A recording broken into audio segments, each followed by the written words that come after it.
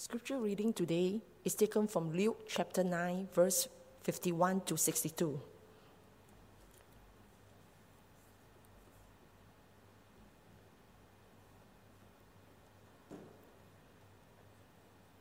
When the days drew near for him to be taken up, he set his face to go to Jerusalem. And he sent messengers ahead of him who went and entered a village of Samaritans to make preparations for him. But the people did not receive him because his face was set towards Jerusalem. And when his disciples, James and John, saw it, they said, "Lord, do you want us to tell fire to come down from heaven and consume them?" But he turned and rebuked them. And they went on to another village. As they were going along the road, someone said to him, "I will follow you wherever you go." And Jesus said to them, "Foxes have holes, and the birds of the air have nests, but the Son of Man has nowhere to lay his head." To another he said, "Follow me." But he said, "Lord, let me first go and bury my father." And Jesus said to him, "Leave the dead to bury their own dead. But as for you, go and proclaim the kingdom of God."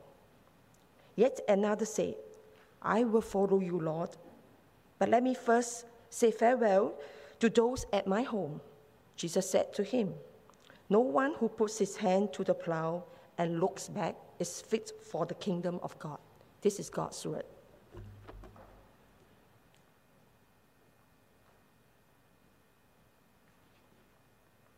Janice, thanks for reading God's Word, and good morning to all of you who are watching at home. As we come to God's Word, let's join our hearts in prayer and prepare ourselves to receive His truth. Let's pray together. Gracious Father, we thank you indeed for your Word. We thank you that you have spoken, and spoken so clearly. And Father, we pray that as we gather around your truth, though we are not physically together, but your word is the same, and your word continues to go forth. We pray that your Spirit would work powerfully in our hearts, open our hearts to you, help us to exalt Christ, to turn again to him, to trust him, to follow him. Father, we thank you indeed for those who labor in your word. We remember specifically J.I. Packer, whom you called home to be with you. Father, we thank you that he is in eternal rest with you in glory. And Father, we thank you for his ministry. We thank you for how so many of us have benefited from his writings. Father, we pray that we too would be faithful to your truth, just as he was. And we ask that your truth would have your way with us now, work in us by your Spirit. And we ask this in Jesus' name. Amen. One of the highlights of my circuit breaker period was actually spending time with my boys and watching movies with my boys. So we watched all three Lord of the Rings movies. So some of you who are old enough, you remember Lord of the Rings. You know, I suddenly realized that those movies are about 20 years old. I'm kind of feeling my age now. So we sat down over a weekend. I think it was over Friday and Saturday, and we watched all three movies, almost back to back. Zach and Ian, you know, they obviously were born less than 20 years ago. So they had never seen the movies before, which came out earlier. So they really enjoyed it. So it was nice for me as a dad to kind of walk them through those movies. Actually, watching the movies was more for my sake. I wanted to watch the movies again.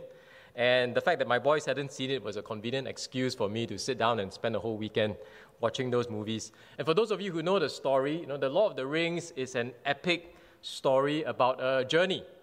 Right? It's really about a journey. And the two hobbits, you know, that you see on the slide, Frodo and Sam, you know, they travel from the idyllic Shire to the dreadful fires of Mount Doom in Mordor, you know, I think that's how you say it, in order to destroy the Ring of Evil. You know, and it is vital that our hobbits make this journey and arrive at the destination of Mount Doom. The fate of Middle-earth depends on it. The destination matters, but as you read the story, you realize the journey matters a lot as well. You know, as we follow Frodo and Sam on their travels, you know, we learn so much. We learn about them. We learn about friendship. We learn about courage. We learn about sacrifice. I think we all understand that life is not just the destination, it's the journey, because there's so much we learn from walking the journey, living the journey. Our text for today is also about a journey. After a brief look at 4 Psalms of David, we are back in the Gospel of Luke this morning. And our passage today marks a key turning point in Luke's Gospel. It is the beginning of a journey. It is the beginning of Jesus' journey to Jerusalem, which will take us all the way to the end of chapter 19. So if the next slide comes on, you can kind of see those two. I think the one before that. Yes.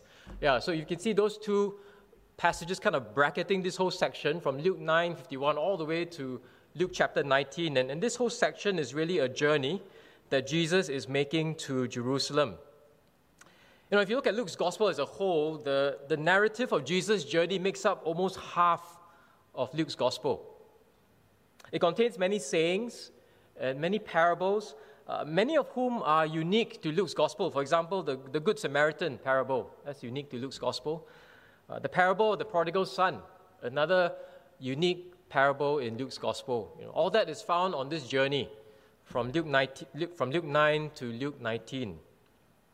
And there's much we can learn from Jesus' journey, and he invites us to travel with him and to listen to him as he teaches us about who he is, what he will do, and how we are to follow him. So spoiler alert, Jesus is headed to death and glory. That's what his journey is about. And if we are to be his disciples, then we must learn that his journey is also our journey. And Jesus calls us to follow him on the way to the cross before the crown. He calls us to follow him to death and to glory. So 2 points today as we meditate on these verses in our text. So number 1, Jesus on the way to death and glory, verses 51 to 56. The passage starts out by giving us a bit of the time stamp. In verse 51, he says, when the days drew near for Jesus to be taken up, he set his face to go to Jerusalem. So the phrase, the days drew near, really, it literally means the time is fulfilled. The time of fulfillment has come. Jesus is about to accomplish God's will. God's will is about to be done.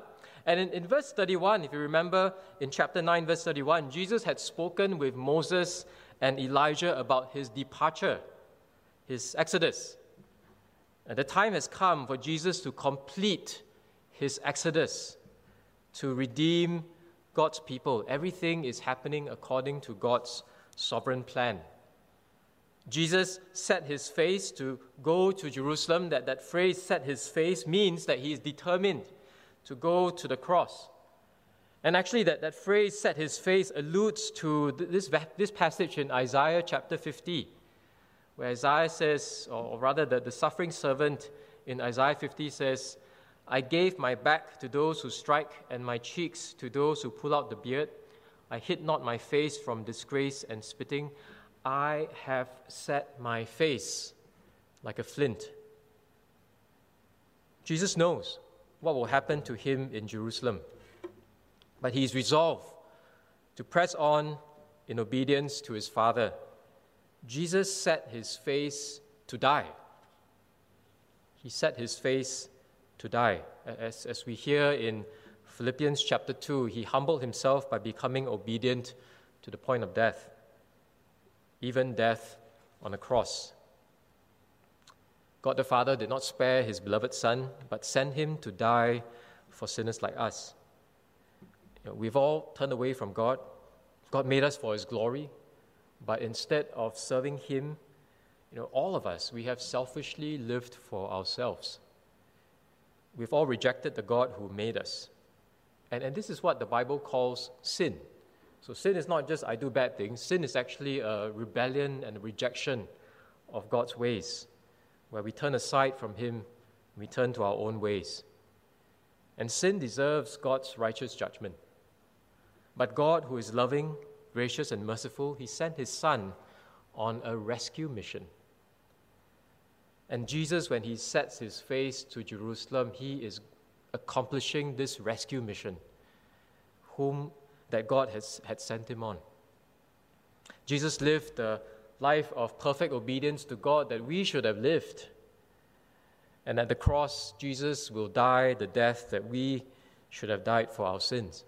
And because of what Jesus has done, he is able to save us from our sin and bring us back to God if we trust in him to be our Lord and Savior.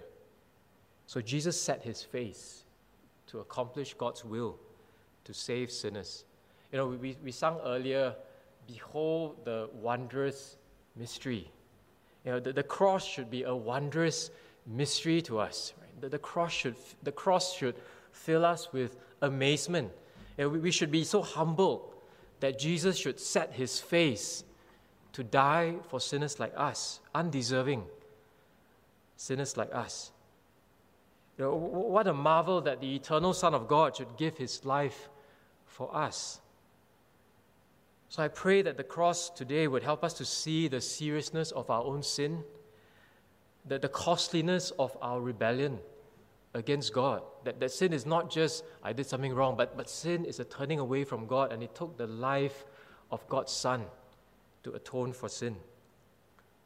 May the cross help us to grasp the heights of God's love for us. May the cross compel us to give ourselves completely to Christ. As we sing in the hymn, love so amazing, so divine, demands my love, demands my soul, my life, my all. Jesus will die, but death doesn't win. You notice in the verse, Jesus says, or rather the verse says, Jesus will be taken up. What does it mean to be taken up? Not just lifted up on the cross, but the phrase taken up refers to how Jesus will defeat death through his resurrection, and he will be taken up in glory as he ascends to the Father's right hand as the triumphant King. For the joy set before him, Jesus endured the cross, despising the shame, and is seated at the right hand of the throne of God. The crown comes after the cross. He will be lifted up in glory. Now, Jesus sends his disciples ahead to a Samaritan village to be messengers of this good news, the death and resurrection of Jesus, this good news. And he sends them ahead to proclaim him, to tell the Samaritans about him. And this is surprising because Jews and Samaritans didn't get along. They disliked, maybe dislike is a bit of a weak term, they hated one another. They despised one another. So Jews traveling from Galilee in the north of Israel to Jerusalem in the south of Israel, they would avoid Samaria by going around the region.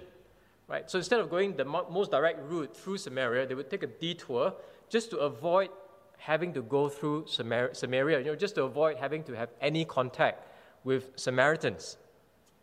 So by intentionally passing through Samaria, Jesus does different. He shows that he has a heart for all peoples, not just the Jews, but he is the light of the world.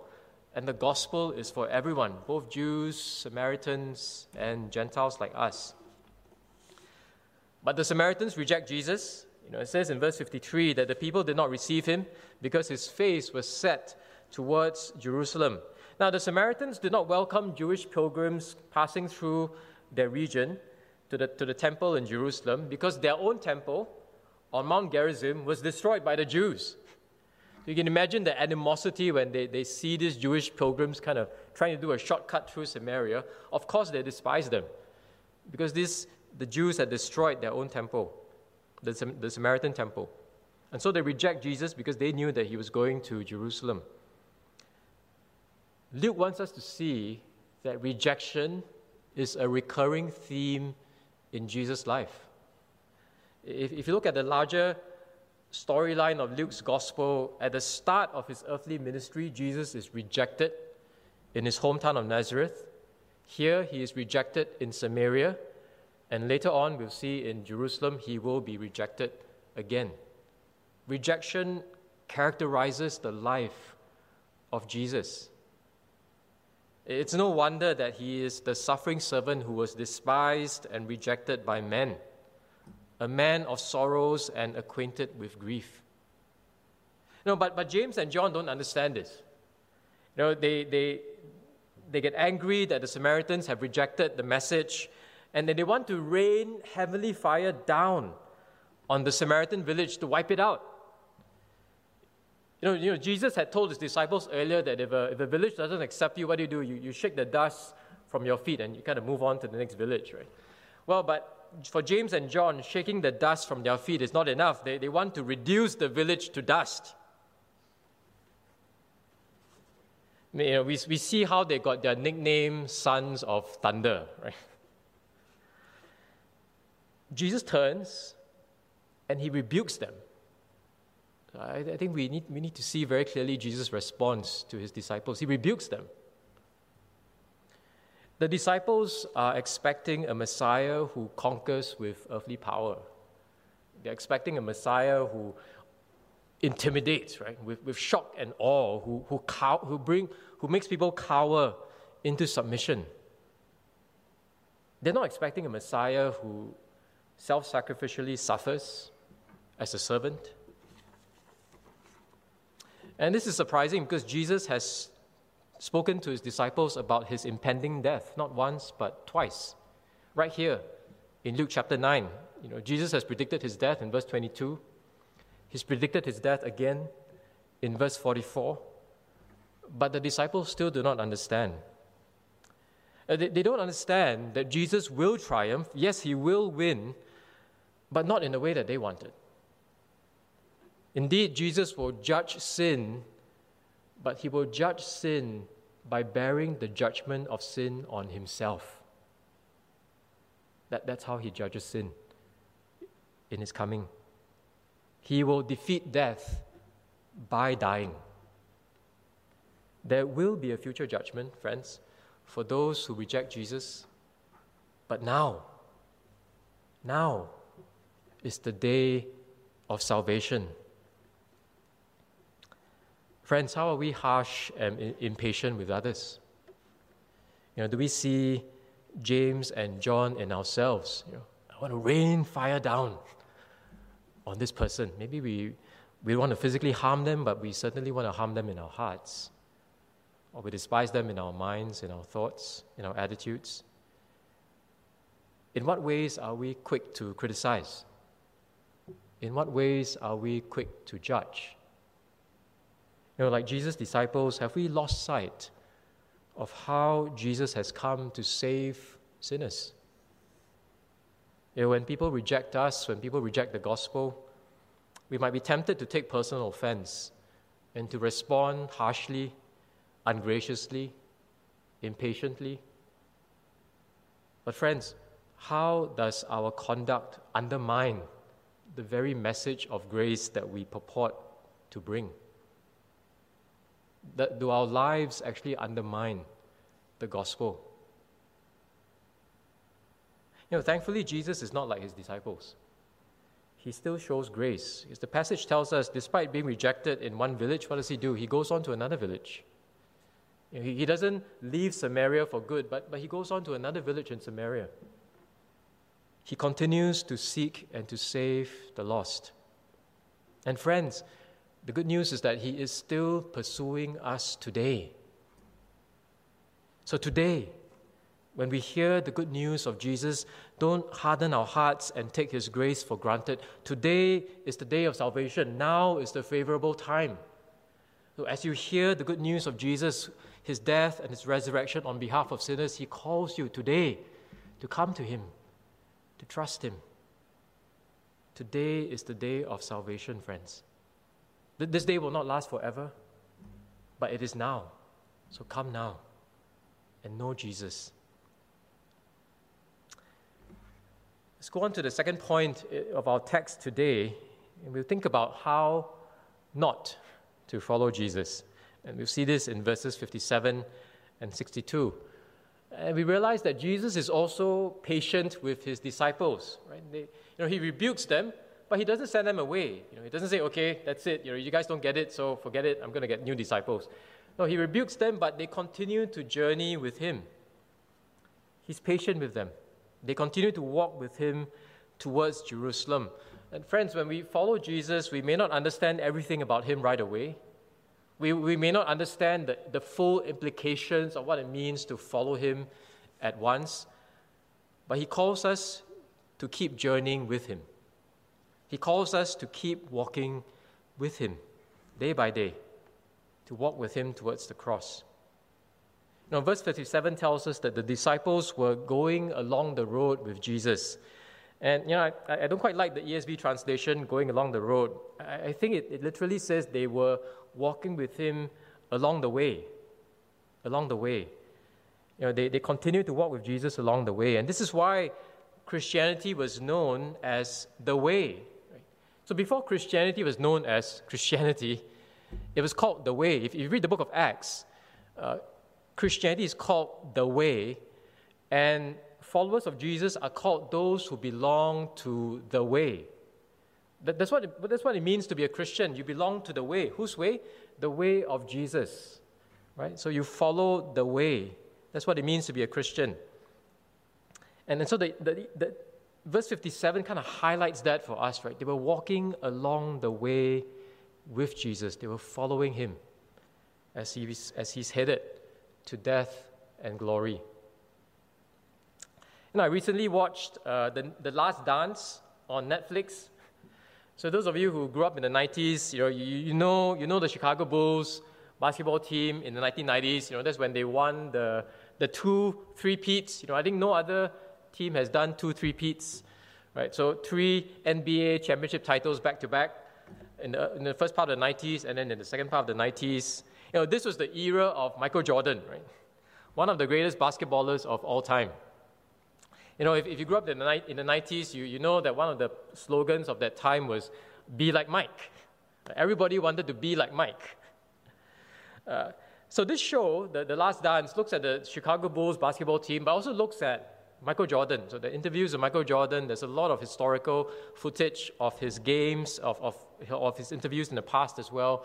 The show took a very honest look at Jordan, both the good of Michael Jordan as well as the not so good of Michael Jordan. As I watched this show, I realized that, wow, I'm beginning to learn a lot about Michael Jordan, and I realized that, he wasn't the hero that I had thought he was. Do I really want to be like Mike? I'm not so sure anymore. As the saying goes, never meet your heroes because they are sure to disappoint you. But Jesus is not like that, is he? The more we know him, the more we want to follow him. That's why he invites us to walk with him along the way. Who are our heroes or heroines? What way are we following? Are we following the typical Singaporean way of succeeding at school and career, enjoying food and travel, owning a nice home and lots of nice things, and then retiring comfortably at the end of our lives, having sent our kids to the best schools? Is that the way that we are following? Is that the narrative that we are hoping for in our lives? Are we walking our own way while still expecting Jesus to bless our plans and goals? I want to say that again. I want us to think about this. Are we walking our own way while still expecting Jesus to bless our plans and goals? Whose way are we following? To be a Christian is to be a disciple of Jesus. All Christians are disciples. And to be a disciple is to walk the way Jesus walked. Right? We are followers of Jesus on the way.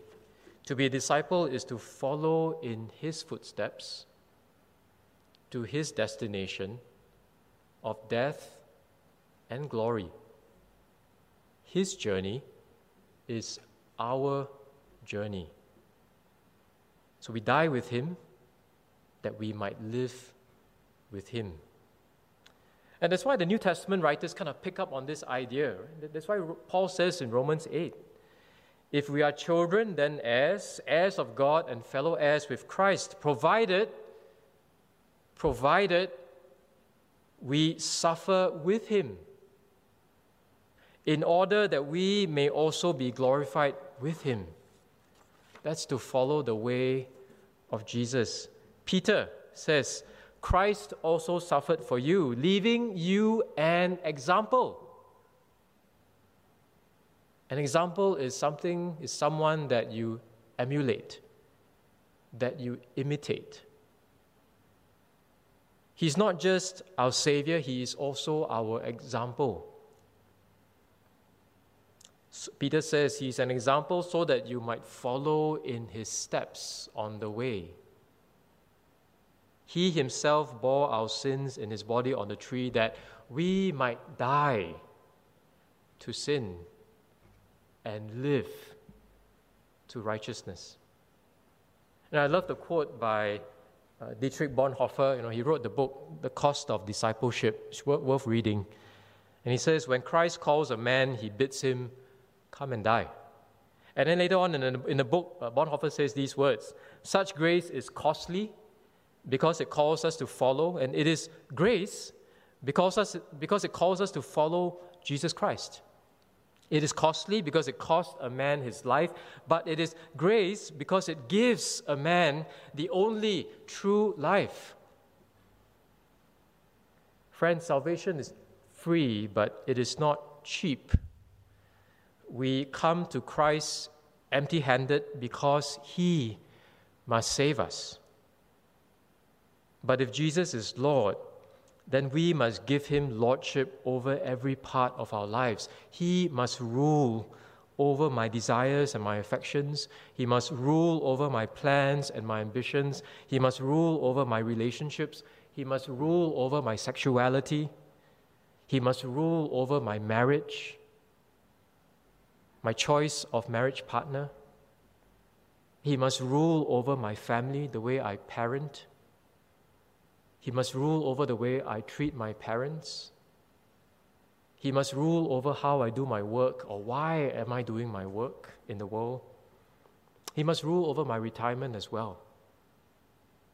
Friends, we cheapen God's grace when we try to hold anything back from Christ. Salvation is free, but it will cost us everything. Salvation will cost us everything. To paraphrase what David said in the Old Testament, how can we offer to God that which cost us nothing? We worship God by giving ourselves to him completely as living sacrifices. Jesus calls us to deny ourselves, to take up our cross, and to follow him. So what is he calling us to put down and forsake so that we wholeheartedly follow him today? John Piper says, the surprise about Jesus the Messiah is that he came to live a life of sacrificial dying service before he comes a second time to reign in glory. And the surprise about discipleship is that it demands a life of sacrificial dying service before we can reign with Christ in glory. Martin Luther, he contrasted the theology of glory with the theology of the cross. And Martin Luther said that we all want a theology of glory, where we just want to enjoy glory, but we don't want a theology of the cross, because we know that the theology of the cross involves dying with Jesus before the crown. And along the way, Jesus encounters 3 examples of how not to follow him. The first of these would-be disciples comes to Jesus and confidently declares, I will follow you wherever you go. Verse 57. But Jesus kind of sees through that, and Jesus knows that his commitment is shallow. And because what does Jesus say to him in response? Jesus warns him to count the cost of discipleship. This man is coming to him all enthusiastic, but Jesus says, hey, wait up. Have you counted the cost of following me? And he says to the man in verse 58, "Foxes have holes and birds of the air have nests, but the Son of Man has nowhere to lay his head, not even a home to call his own." Now, isn't that surprising? Not even a home to call his own. Yeah, it's remarkable that Jesus doesn't hide the fine print. He doesn't kind of keep the bad stuff to the side in order to so-called seal the deal. Why? Because Jesus doesn't want quick and easy decisions. No, he's not looking for quick and easy decisions to follow him. Jesus is honest and realistic about the cost of discipleship, and we should be too. When we do evangelism, we should be honest and realistic with others about what it means to follow Jesus. We shouldn't soft sell the message of the gospel. We shouldn't hide the fine print, but we should be very upfront, telling people that salvation is free, but it will cost you everything. But do you still want to follow Jesus? That's what Jesus does here with this man. And he warns this man, right? He says to this man, "Hey, I'm not promising you a life of success. I'm not promising you a life of ease. I'm not promising you a life of earthly comfort. I'm not promising you health. I'm not promising you wealth." Remember the parable of the 4 soils? Some of the seed falls on the rocks. And these are those who, when they hear the word, they receive it with joy, right? They're really happy right away. But Jesus says they have no root. And in time of testing, they fall away. Will we remain committed to Christ when He calls us to follow Him to the cross? Following Jesus means living as a sojourner and a pilgrim in this fallen world. Following Jesus means that our goal is not our best life now, because we realize that our citizenship is in heaven. And therefore, we can live sacrificially now, because we know that our hope is set on the new heavens and new earth. We bear the cross now for the joy set before us, the joy of an eternity spent in the new creation with Christ. So to follow Jesus, we must treasure Jesus. Is He enough for us? Are we content to say, "Hallelujah, all I have is Christ"? And to the second man who comes, Jesus says, "Follow me." And this command is in the present tense, right? Not just follow me once, but follow me in an ongoing way, continuously. Jesus invites this man to discipleship, not just a one-time decision, but a continual commitment to keep following Him. Jesus calls this man, He calls us to a new way of living, trusting and obeying Him along the way.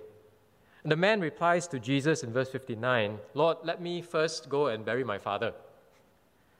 Now, at first, this sounds like a reasonable request. This man wants to fulfill his filial obligations to his parents, and obviously burying his father is a key part of honoring his parents, which makes Jesus' response in verse 60 very shocking. When we hear Jesus' response, it sounds almost cold and unfeeling. It sounds almost insensitive. Right? When He says, "Leave the dead to bury their own dead, but you go and proclaim the kingdom of God." Wow, that's some tough love going on in verse 60. And what are we to make of what Jesus says? It may be that the man was giving an excuse to delay following Jesus. Maybe his father had not yet died, and the man wanted to postpone discipleship until he settles all his family matters. So maybe this man wanted to delay discipleship. Or maybe this man just had his priorities wrong. He kind of put certain things above Jesus, even good things, like family. And why do we delay discipleship? What makes us delay discipleship? Maybe we say things like, I want to wait until I'm married. Or I just got married. Or I just had children. My children are too young. My parents are too old. Now, friends, are we waiting for the perfect time before we devote ourselves completely to Jesus? The bad news is that there is no perfect time. before we devote ourselves completely to Jesus. Jesus says following him must take priority even over important things like our family duties. Now, he says to leave the spiritually dead to bury their own dead. And he's saying the spiritually dead do not know Jesus and they are concerned only for worldly things. So leave them to be concerned about worldly things. But if you are disciples of Jesus, he calls us now to live not for worldly things, not to center our lives around worldly concerns, as important as those may be, but rather he says to center our lives around him, around the kingdom of God. And he says our highest priority is to glorify him by proclaiming the kingdom of God, by making him known. That is our highest priority as his disciples. This is why Scripture says it is good to stay single for the sake of God's kingdom. Paul says this in 1 Corinthians 7. It is a commendable thing, he says, to remain single for the sake of the gospel. So if you are single, don't feel as though you're somehow incomplete. And to my married friends, if you have single friends, don't keep pressing them to get married as though they are somehow incomplete. Instead, we should encourage the singles among us to consider how we can use our singleness for his glory. Why? Because the kingdom of God takes priority even over our families. So whether we are single or whether we are married, we're asking ourselves the same question. How am I following Jesus? As a father of two boys, as I read this passage, I was challenged to think about my own parenting. This passage made me think and to ask myself this question. Am I raising my two sons to fulfill my hopes and dreams for them? Or am I raising my two sons to fulfill God's plan for them? I think every parent should ask themselves this question. We should honor our parents, we should love our husband or wife, we should care for our children, but as important as our family obligations are, they should not keep us from wholeheartedly following Christ. In fact, I put it to us that if we follow Christ, we will be better at fulfilling our family obligations. They shouldn't compete. Later in Luke's gospel, Jesus says these challenging words. If anyone comes to me and does not hate his own father and mother and wife and children and brothers and sisters, yes, and even his own life, he cannot be my disciple.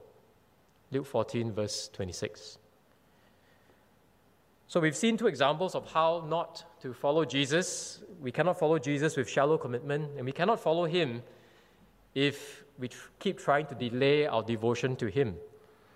And then there's a third man who says to Jesus, I will follow you, Lord, but let me first say farewell to those at my home. When Jesus calls, it's usually not a good idea to say yes, but. Jesus diagnoses the man's divided and distracted heart. So he says to the man in verse 62, no one who puts his hand to the plow and looks back is fit for the kingdom of God. It's an agricultural illustration, and maybe it makes more sense to us if we put it in modern terms. You can't drive straight if you keep looking in the rearview mirror. Right? You can't walk straight if you keep looking over your shoulder, looking back over your shoulder. Basically, Jesus is saying we cannot follow him if we keep looking back. We cannot follow him if we keep looking back, longing for our old way of life. If we keep longing for this passing world. Remember Lot's wife. I think that's a very good Bible verse to remember. Remember Lot's wife. She looked back and lost everything. Jesus says, whoever seeks to preserve his life will lose it. Looking back is trying to preserve our life as we know it. But Jesus says, whoever loses his life will keep it. Before Augustine, that famous church father, before Augustine became a Christian, he famously prayed or infamously prayed, Lord, grant me holiness, but not yet. So he may have wanted Jesus, but he wanted his sin. He wanted his old way of life even more. Friends, have we asked ourselves, why do we not cling to Jesus more? Is it because our hands are full, holding on to other things? And if I'm holding on to something else, I can't hold on to Jesus.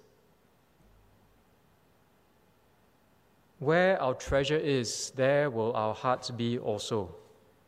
And Jesus says to us today, will we let go of other treasure because Christ is true treasure and He's worth it?